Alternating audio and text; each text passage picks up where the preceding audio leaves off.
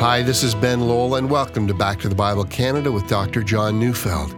Well, we continue our series today, God's Rescue Plan. So let's turn in our Bibles to Exodus chapter 14, verses 1 to 14, as Dr. Neufeld brings us a message titled, Faithfulness.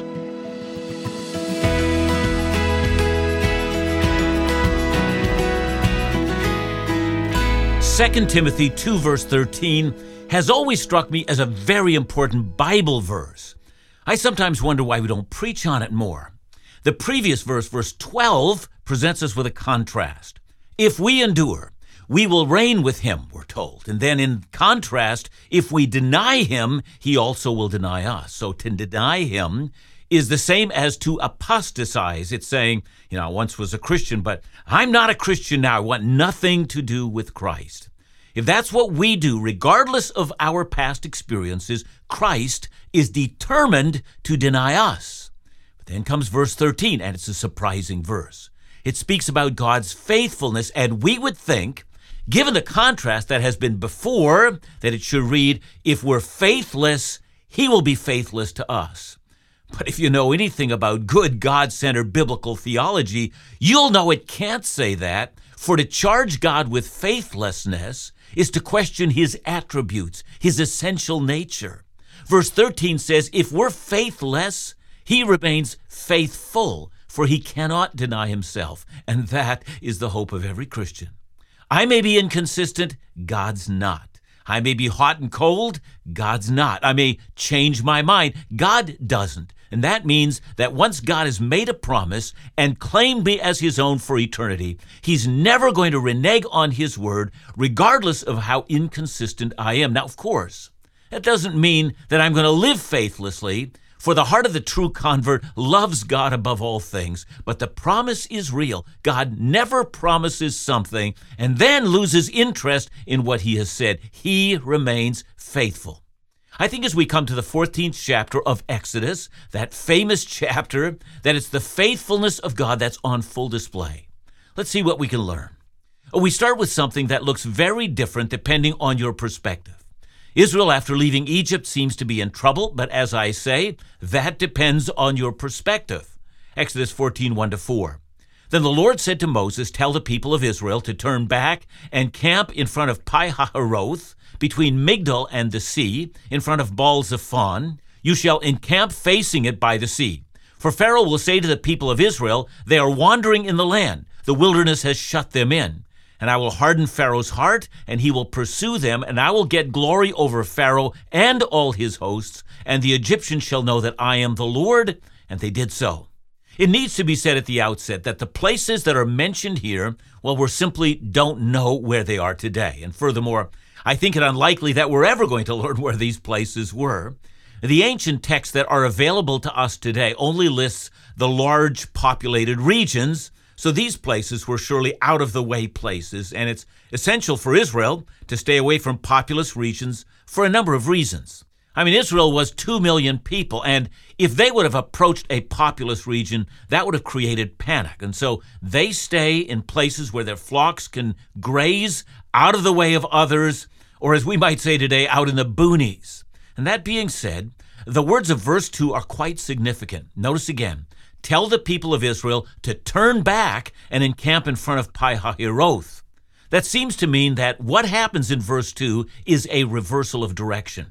They're going in one direction, and then suddenly God tells them go back into the opposite direction.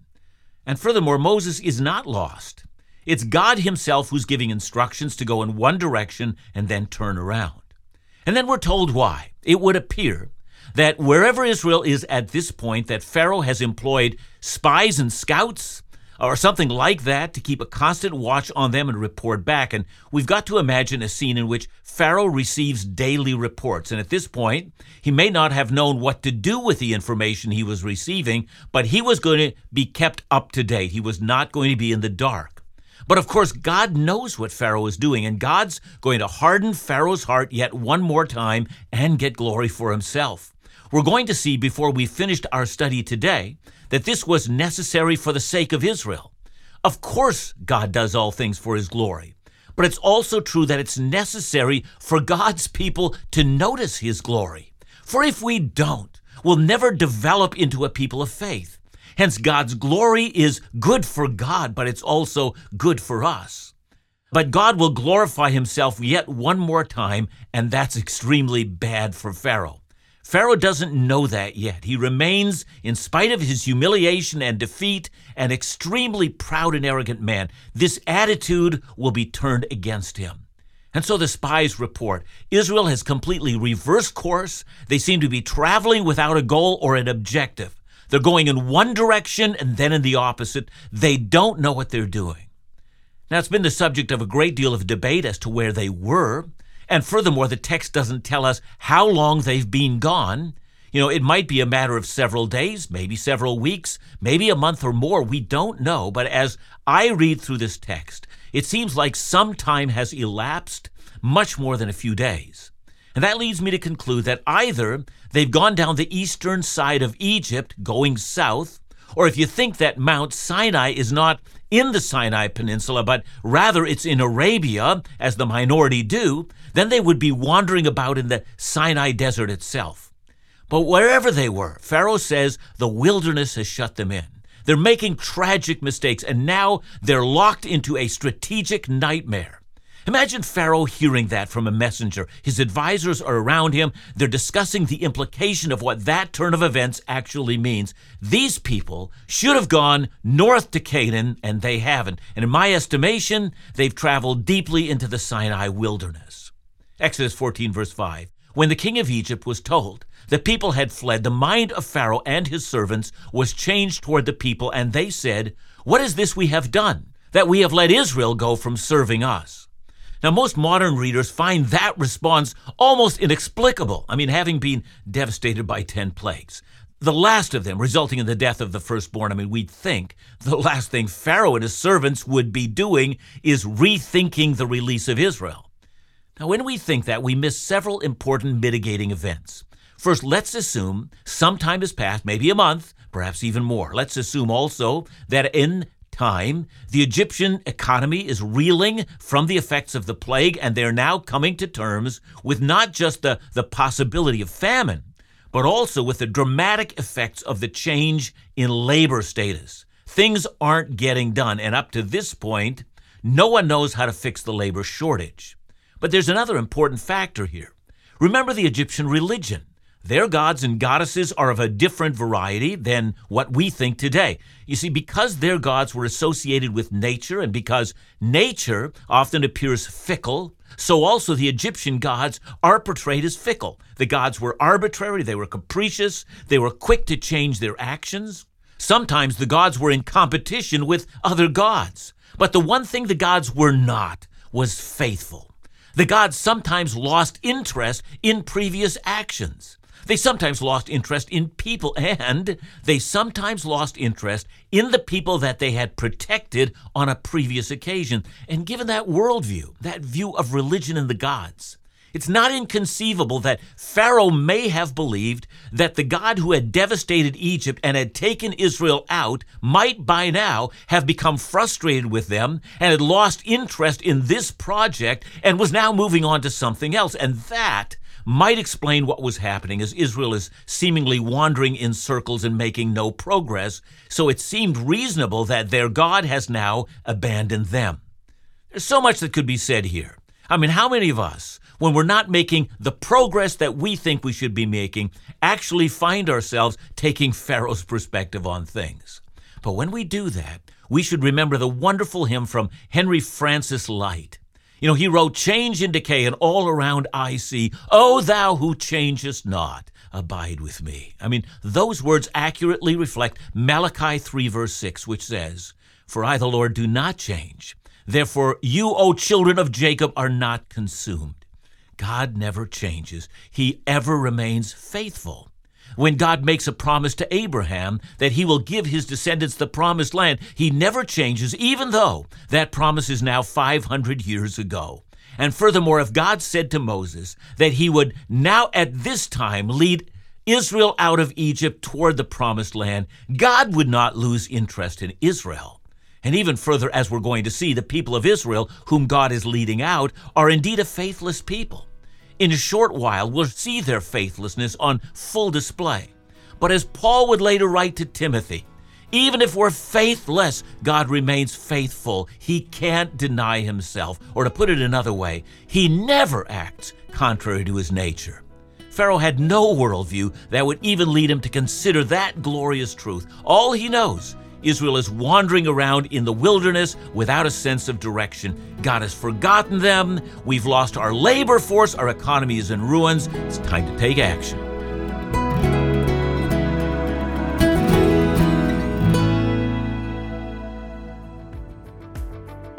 Every year, Back to the Bible Canada releases an annual scripture reading calendar. This is our most requested Bible resource. Well, the time has come to request your 2023 scripture calendar today with the theme Freedom in Christ. Each month contains beautiful, thoughtfully selected images, inspirational Bible verses, encouraging quotes from Dr. John Neufeld, and a Bible reading plan that will help you read through the entire Bible in 1 year. We pray this calendar will inspire, keep you in the Word every day, and remind you of just how blessed we are to live freely in Christ.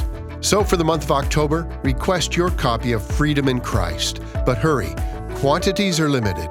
To request your free copy, just call us at 1-800-663-2425 or visit backtothebible.ca.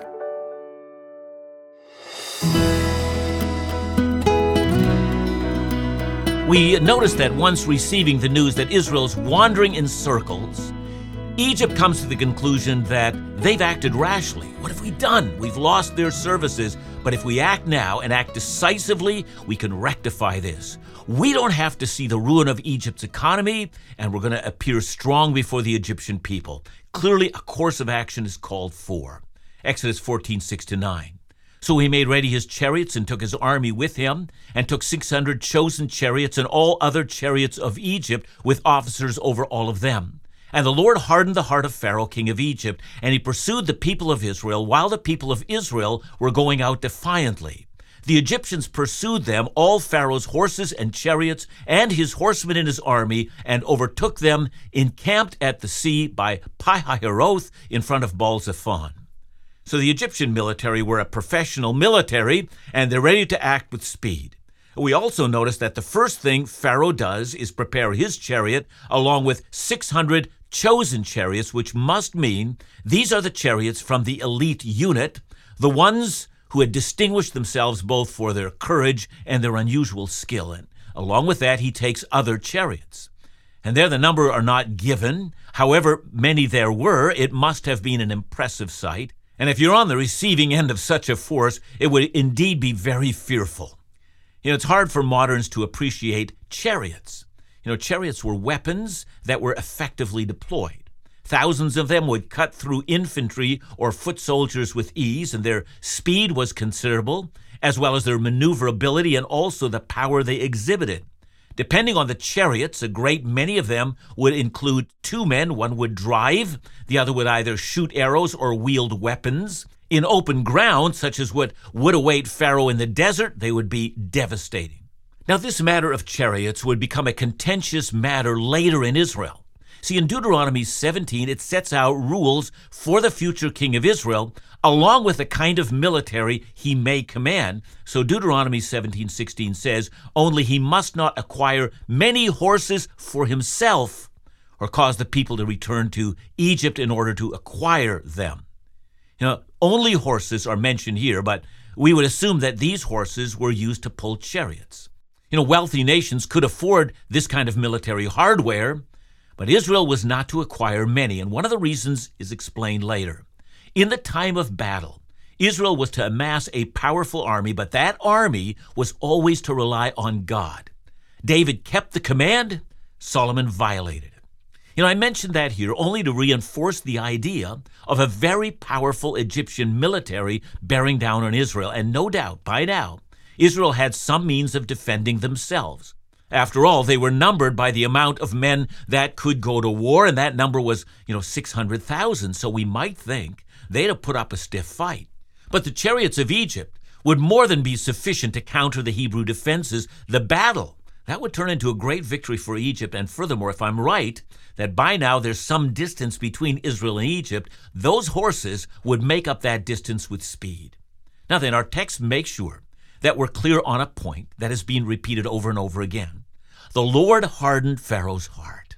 The Lord had determined to get glory for himself and also to make that glory known to Israel. It was God's determined will that Pharaoh meet Israel with chariots. And one of the reasons God's determined to make this encounter happen, that's spelled out later in Deuteronomy 20, verse 1, which says, "When you go out to war against your enemies and see horses and chariots and an army larger than your own, you shall not be afraid of them. For the Lord your God is with you, who brought you up from the land of Egypt." That is, in the future. When Israel's locked in battle, they must not forget this day.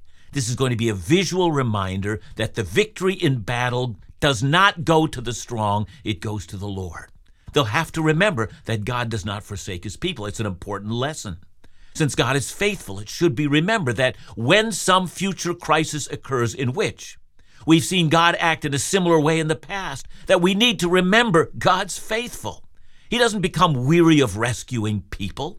Indeed, since he has made promises to his people, he will, without ever failing, continue to act on his promises. So let's go back to our text. The Egyptians are pursuing Israel. Exodus 14:10-12. When Pharaoh drew near, the people of Israel lifted up their eyes, and behold, the Egyptians were marching after them, and they feared greatly. And the people of Israel cried out to the Lord. They said to Moses, "Is it because there are no graves in Egypt that you have taken us away to die in the wilderness? What have you done to us, bringing us out of Egypt? Is it not this that we said to you in Egypt, 'Leave us alone, that we may serve the Egyptians'? For it would have been better for us to serve the Egyptians than to die in the wilderness." The fact that Israel greatly feared, well, it's not hard to understand. This time the geography of the place where they're located has hemmed them in. There's nowhere to go. The Red Sea is at their backs. The Egyptian army is approaching them from the front. In a moment like this, when all seems lost, it's so very hard to remember both the promises of God and the miracles that he's performed in Egypt. One doesn't take the time to go over all these things that one has learned about the attributes of God, especially his faithfulness. When there's an imminent crisis ahead, I for myself understand fear. Had I been in their place, I believe I would have been overcome by fear as well. Then the next thing that happens is also not hard to understand.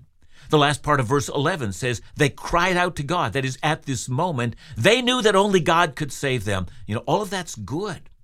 But how do we make sense of the next section? They say to Moses, because as before, when Pharaoh demanded that we make bricks without straw, remember they were careful not to blame God, they blamed Moses.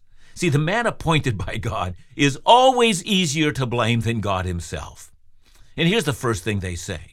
You brought us out here to die a most horrible death in this wilderness. Were there no graves in Egypt?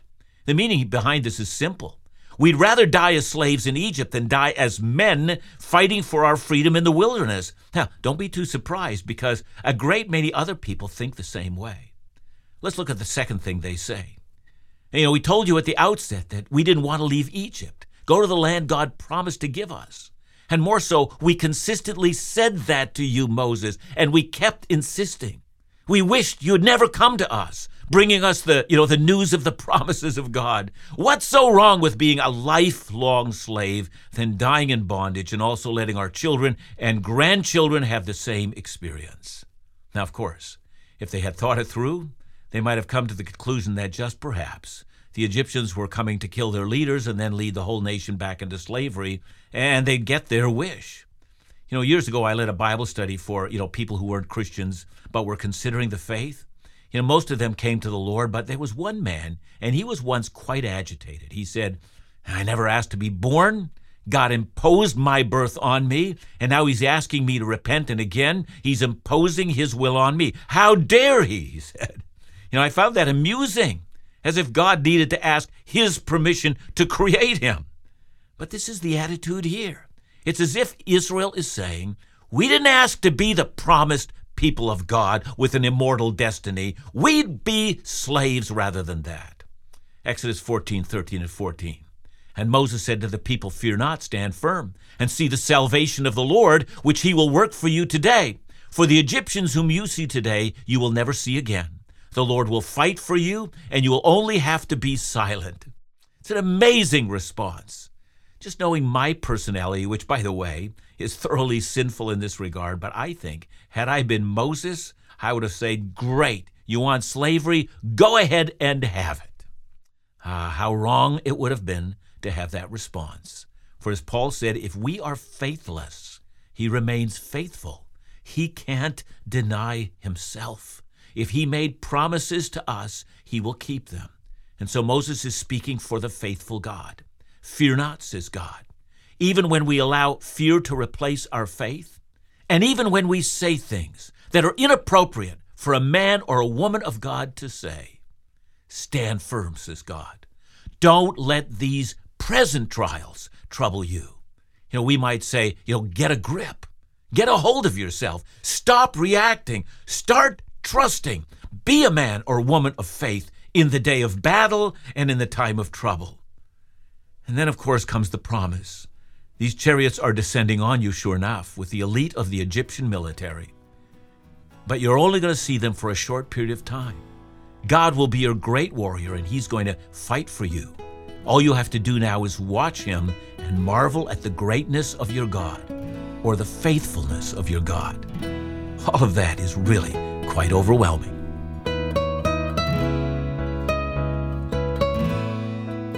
Thanks for your message, John. I'm wondering, why do you think it is we struggle so much sometimes with trusting that God is faithful? Yeah, it's because we have trained our minds to trust in the events around us. Is everything going good? I'm good. Is everything going bad? I'm bad. So we haven't said, it doesn't matter whether things are good or bad. God is faithful. So not having trained ourselves in everything to rely on the faithfulness of God, we've trained ourselves to rely on what our eyes see. And because of that, when we reach these moments in our life, we're at the edge of all things. If we've never trusted in the faithfulness of God, we're shocked and find ourselves struggling to do it then. Time to start to learn to do it now, don't you think? Let's trust in the faithfulness of God. Thanks again, John. And remember to join us again tomorrow as we conclude our series, God's Rescue Plan, right here on Back to the Bible Canada, Bible teaching you can trust.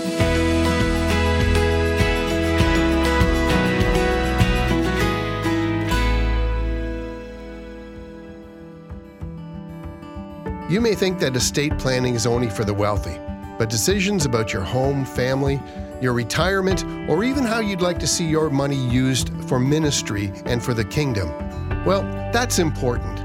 Back to the Bible Canada has partnered with Advisors with Purpose to help you start and discuss those important decisions. Their trained estate specialists are available to meet you by phone and provide you with the information to make the best decisions possible for you and your family.